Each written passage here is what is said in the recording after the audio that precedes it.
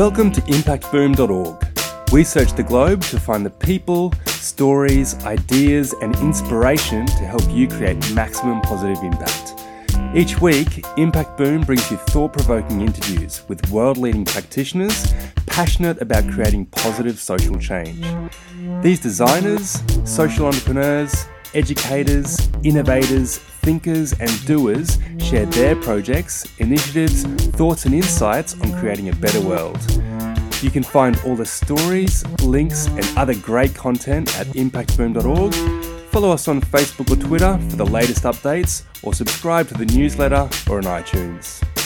On October 26, 2018, the Logan Social Enterprise Forum was held, bringing together key stakeholders to share ideas and experience, network and discuss the future of social enterprise in Queensland and more broadly in Australia.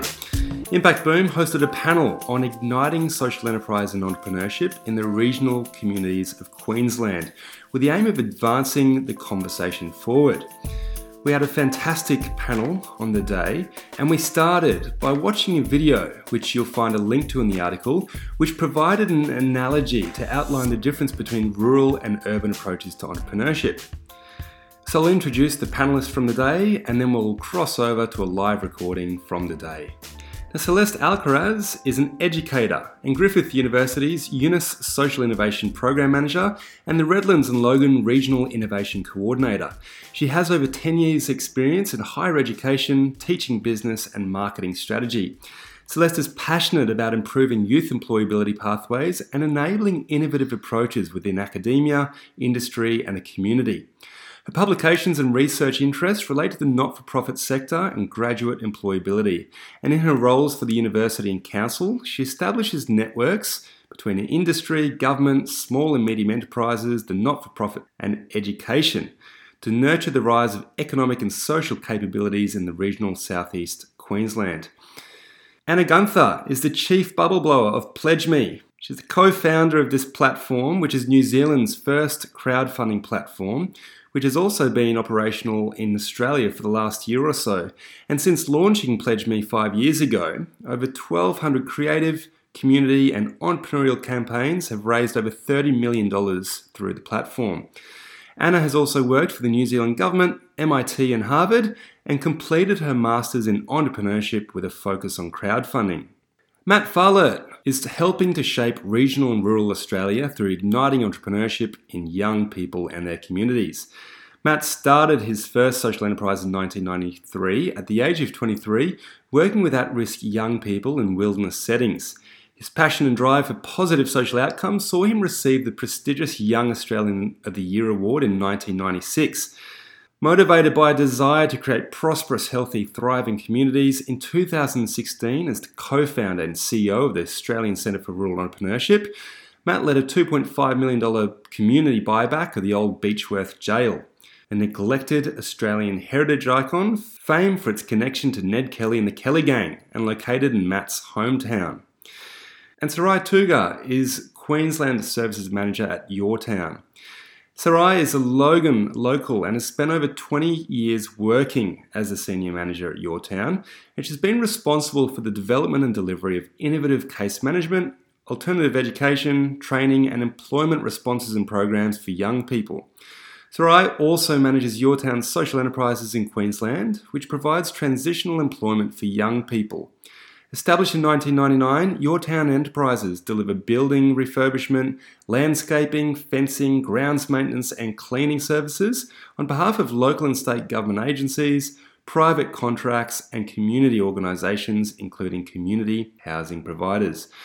And my name is Tom Allen. I was the chair of the panel on the day, and I'm absolutely passionate about bringing you the latest insights and interviews to help you create positive social impact and help social entrepreneurs and their regions to thrive. So let's cross over to the live recording from the day. So red and grey squirrels. What's that have to do with Logan? And as Australians, I think it might be hard for us to relate to that analogy about squirrels. But I think there's some interesting comparisons there, right? What I'd like to ask the panel to start with is, would you guys agree that Donald's comparison could be an accurate way to describe the difference between urban and rural approaches to entrepreneurship, or perhaps even as an analogy to describe the tech startup sort of unicorn culture that we see thriving in Australia and the difference between that and social entrepreneurship. Who'd like to start?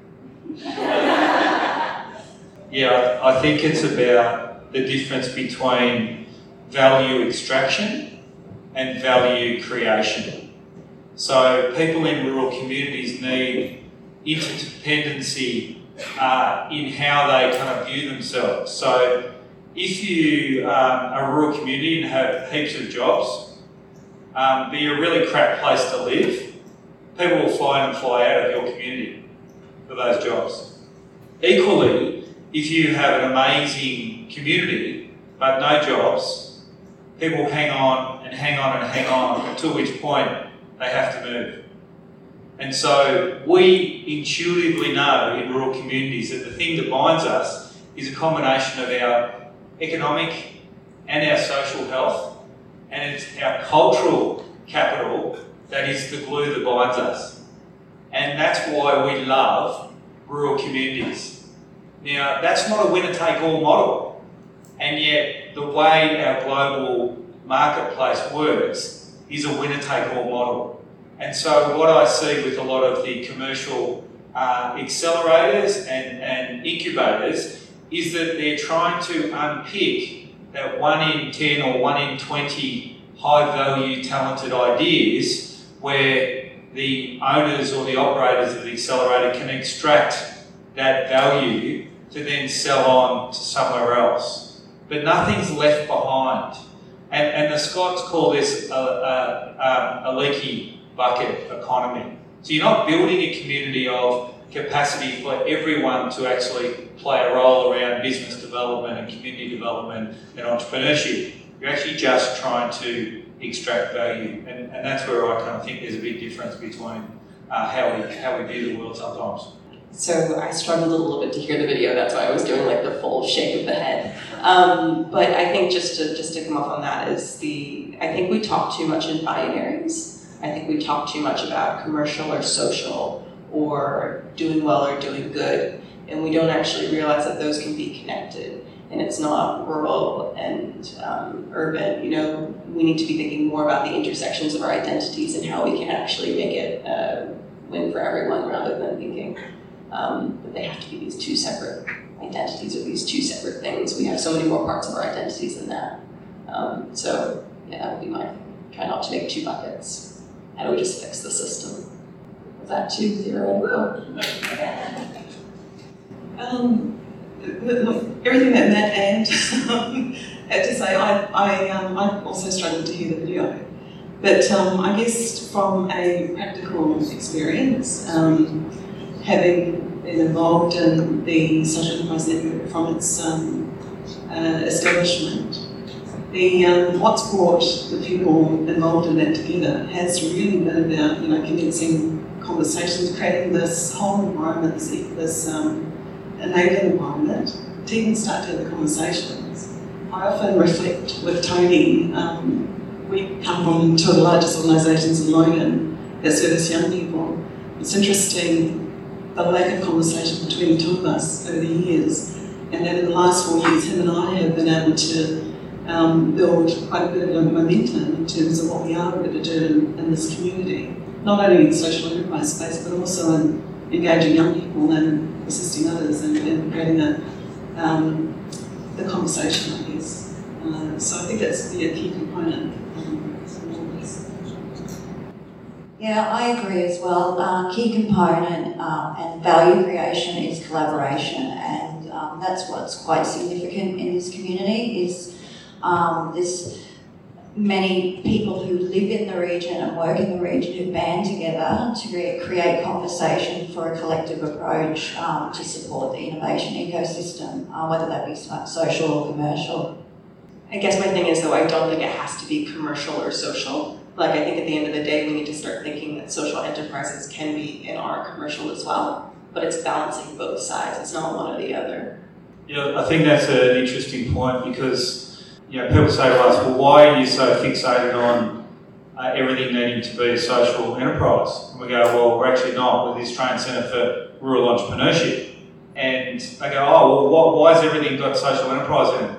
And I say, well, because it's the single best vehicle that we've found that actually combines people developing the skills to be great citizens at the same time as being able to develop the skills to be entrepreneurial. Because we need both. You know, if you're going to have a commercial business in the town and create all these jobs for people, we also want you to know how to be a good citizen. And so both sides are really, really important. It just happens to be a great vehicle for that kind of learning. Thanks very much. I'd like to come back to Sarai perhaps, having worked extensively in this area and having spoken about the value of collaboration, particularly between yourself and Tony at YFS. And in trying to share some of the key lessons that you've learned beyond just that collaboration is a good thing, right? So how do you believe that the sector as a whole and then private and government groups can more effectively then collaborate and work together? I'll talk about two examples. Having run these enterprises at your town since 1999, you know, there's been a real responsibility on us to educate others in not only social enterprise but also the value that we bring to commercial operators and partnering. And recently, it's a great success story, Logan City Council, they put out a tender for a building trades panel, and individually the social enterprises in Logan have constantly bid for this work in their own right and missed out. And through some conversations across a number of social enterprises, we were able to agree that we could bid as a collaboration or as a consortium. Now, there's definitely experience within our sector in bidding as partnerships or consortiums, but not necessarily in the space of sort of building or construction or those types of contracts. So we have a number of commercial partners who have provided us some advice in terms of how to build those consortiums, how to work together, and in fact we're successful in that bid. Logan City Council are obviously looking at social procurement policy and looking to engage more social enterprises, but I think the lessons that we've learned are that in the commercial world, understand that there's certainly learnings there that we as social enterprises can benefit from, particularly in terms of scale. Our capacity as individual social enterprises often is quite small, but what we've managed to do through this consortium is not only bid for a large amount of work, but work with large organisations. For example, Lendlease, we were recently approached by another consortium who are looking at the Crossroad Rail project. So there are, organisations, companies out there that are prepared to work with us in scaling up. And I think, the importance is not seeing it as a them and us, but how do we collectively create the opportunities to work together. Thanks, Sarai. While we're talking about the local area, I think it'd probably be great to jump back to Celeste actually.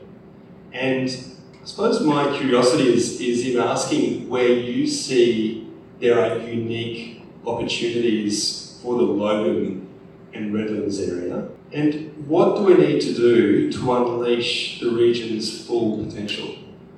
I think in answering that question, Tom, is to come back and give the audience an insight to the Logan and Redlands region. Logan and Redlands is classed as one region, and not many people know this by the state and federal government. This region consists there are 500,000 people who reside in this region. There are 217 different cultures, predominantly from a collective background. 63 suburbs in Logan. Redlands has a vibrant city and is surrounded by the islands. The demographics are dynamic, so we have an ageing population in the Redlands and a mean age in Logan, about 32 and a half years. But what's really significant is the passion of the people in these areas in the region who are coming together and building collectives or collaborations to support the innovation ecosystem. And I think more of this to include government, higher education, industry and the community is necessary for building growth in social innovation moving forward. So that's my comments. Thanks, Celeste. Anna, you've worked extensively in New Zealand and in regional communities, helping activate them there as well. And I'd like to ask about where you have seen traditionally, from your perspective and working with a lot of social enterprises, where are some of those key barriers that exist for social enterprises to start up, but beyond that, to potentially, if it's suitable, to scale up as well? So in New Zealand, we've been working for a very long time in the crowdfunding space. And for those of you that don't know what crowdfunding is, I imagine most of you do. But the idea is that you go to your crowd for funding. And it's a little bit harder in the regions because the crowds are smaller. It's just the way that populations work. But actually, that's not always a barrier. We've seen that as being a really great opportunity because often those communities are more connected, which comes back to some of the things that Matthew was saying. You know, they do really care about what's happening in their local community and they want to be a part of it. One great example of this for us last year was in Dunedin, down south in New Zealand. Cadbury's decided to stop making chocolate there. And chocolate had been made in Dunedin for over 120 years. And some of the local councillors got pissed off. And they're like, what are we going to do to keep these jobs and keep this skill and keep these people? And they decided to crowdfund. So they decided to crowdfund through equity crowdfunding to raise enough money to buy a chocolate company. They raised $2 million in 32 hours, and that's the legal maximum they were allowed to raise in New Zealand. And the reason they could do that was because they didn't let a crisis go to waste. They used every opportunity they could to get into the media. And they had this community that really cared about it. And I know that's not technically a social enterprise, but I think the focus of it to keep jobs and to keep skills and to make sure that the CEO was never paid more than 5 times more than the lowest paid worker in their organization really means that the social focus was embedded throughout what they were doing. So I think we can look at the things that are harder in the regions, but I think we also have to look at the opportunities that they have and the strengths that they have. And I think that we can see that often when we look at people doing stuff slightly differently. Did that answer your question? Good.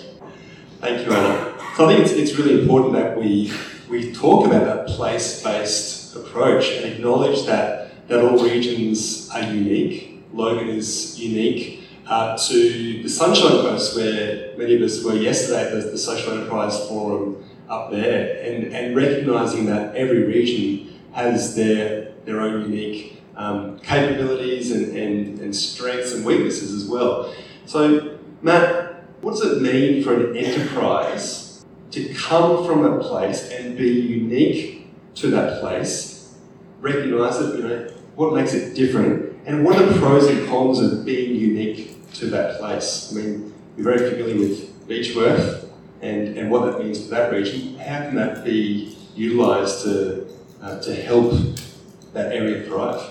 So, assuming you're meaning unique by what our unique assets are, there's 2 opportunities we saw, in relation to the Old Beechworth Jail, and that is that the Ned Kelly story is an incredible story, no matter which way you look at it or what you think of Ned Kelly. But what of great interest to us was the fact that the story is probably more well known now, 140 years later, than it even was 50 years ago, because of the way our creatives, our greatest creatives in Australia, keep retelling the story.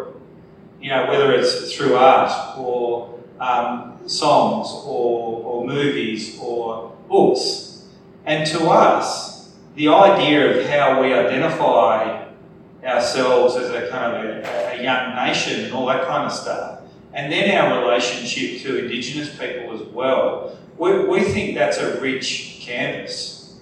to have a new narrative. And we see the great opportunity that this place of punishment has been we're repurposing as a place of freedom and creativity. And so we don't need to have the unique ideas we've realised because our community already has them. We just need to create the canvas.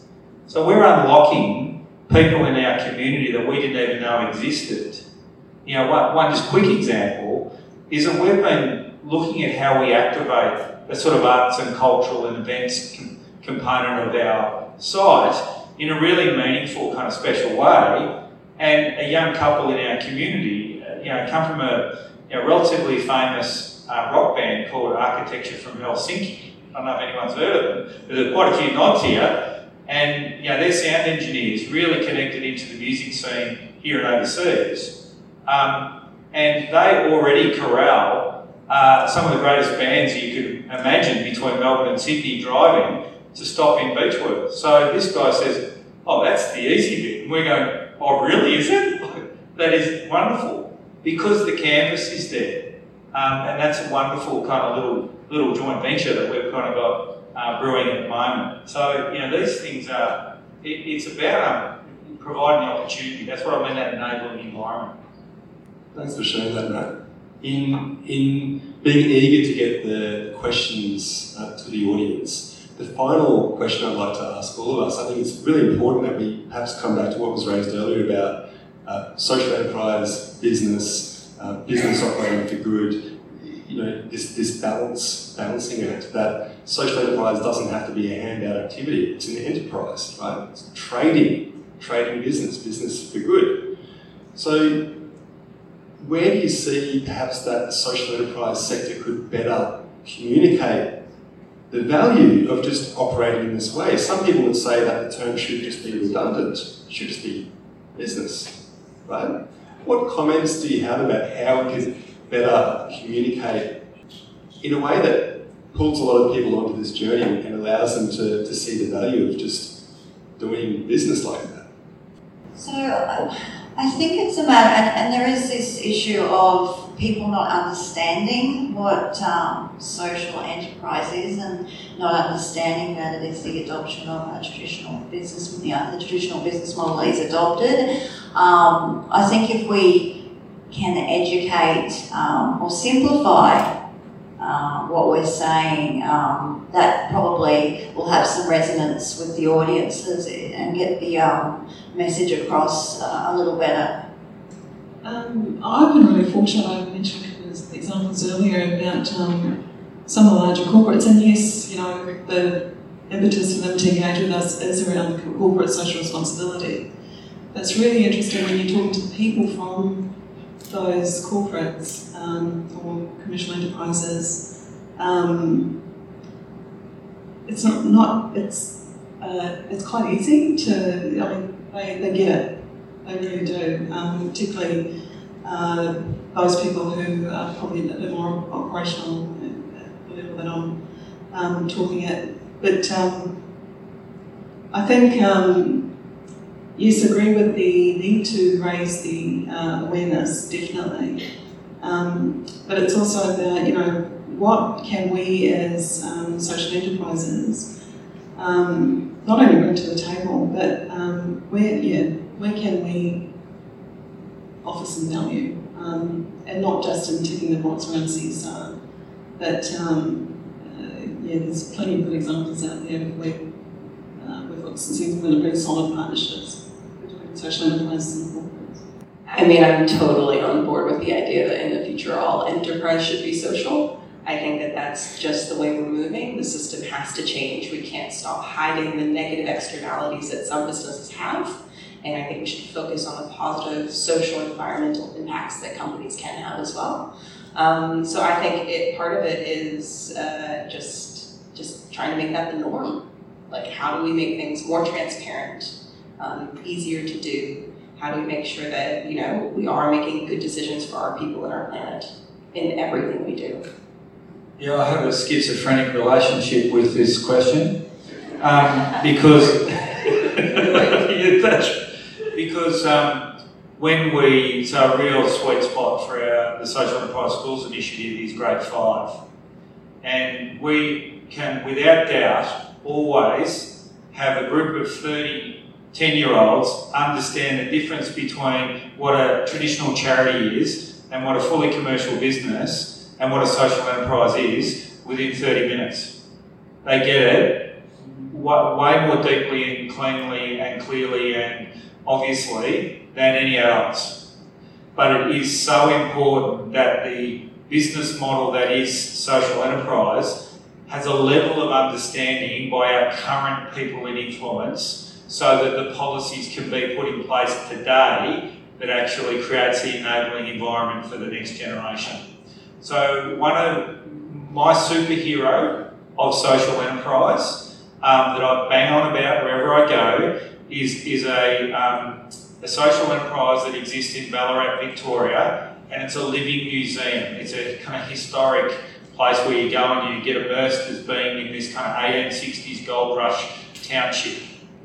Now, that was a harebrained idea when it started in the early 70s. No one believed it would work.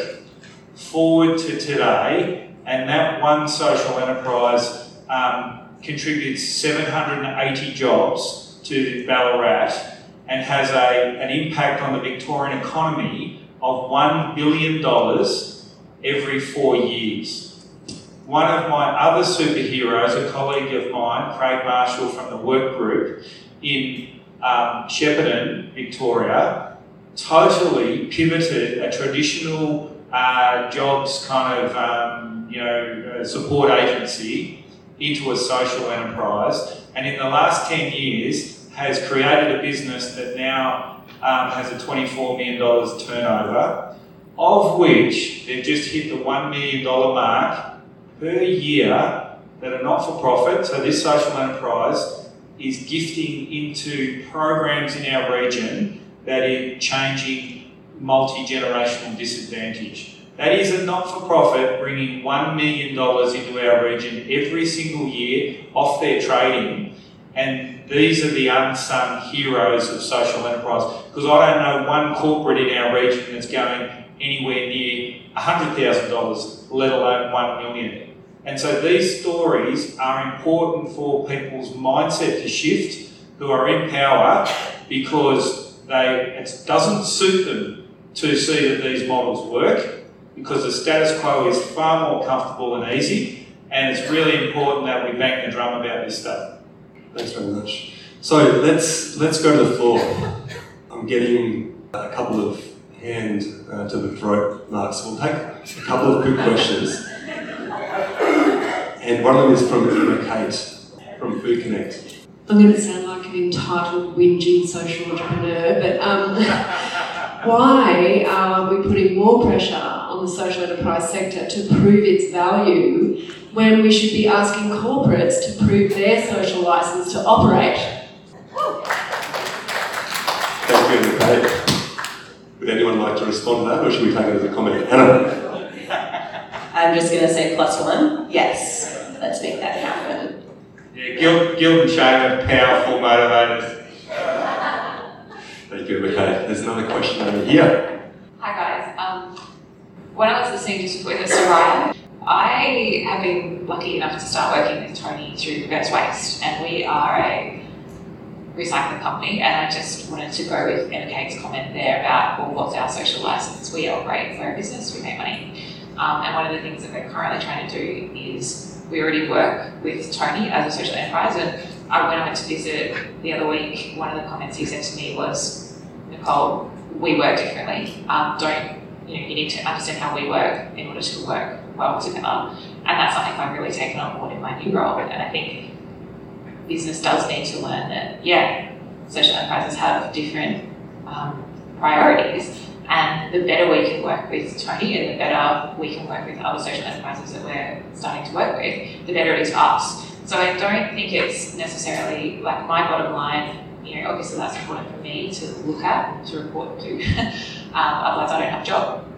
But that is not the only thing that I'm now looking at, because I'm looking at, well, if I do this a little bit differently and if I get the truck to Tony on time, it's going to make him happy and it's going to make us happy, and there's more opportunities to then bring in more people. So I like that. I think we do have to prove our social license to the people that we work with and be a responsible partner, and I'd like to see more questions being asked of businesses. How are you being a responsible partner?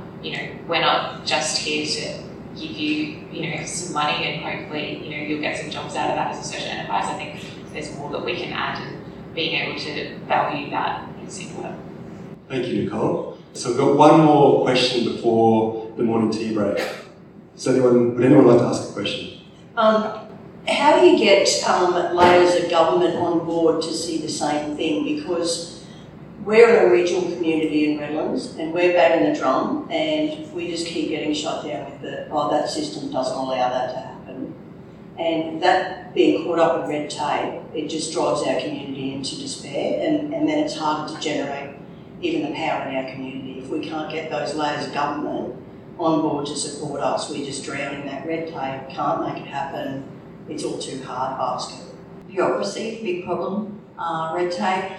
I'm sorry to hear that you keep getting shut down, but I'd say keep trying. At the moment, there's a shift from governments actually, I won't say governments, I'm not going to state the whole government, but I know from the councils, from the regional level, to participate with people in the community and support people in the community on projects that are innovative or supporting entrepreneurship and enterprise and so forth. So that needs to be socialised a bit more in the councils, and that's what they're actually doing at this point. So it is starting to look like a less hierarchical conversation and more collaborative approach where the government are listening to the community on what they can do to move forward. So that's probably my comments on that.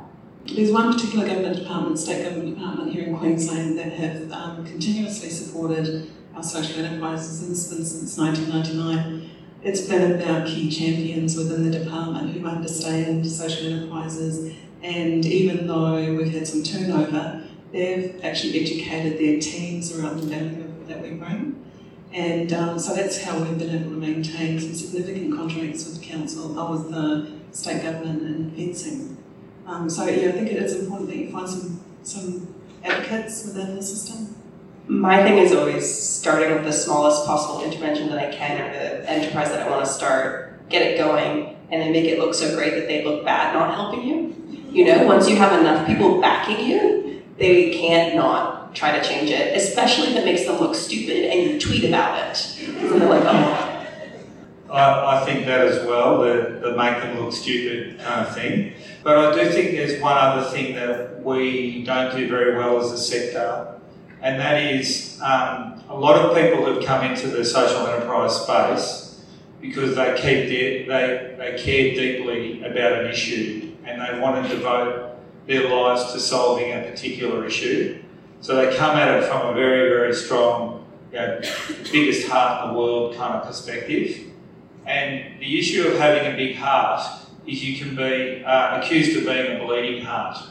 And people in business and often in government who need to deal in a rational, methodical, analytic world, often, even if intuitively they want to help you, there's nothing that they can help you with because you aren't talking their language, nor are you giving them the tools that is going to help them shop it into their next level. And the biggest thing I've had to learn as a social entrepreneur, one of those bleeding hearts, is to be bilingual. And that means to be, I feel like my native tongue is community, but my non-native tongue is business. And I've had to learn a level of literacy in business that allows me to have a respectful conversation, when I can control my anger, with people that is talking their language.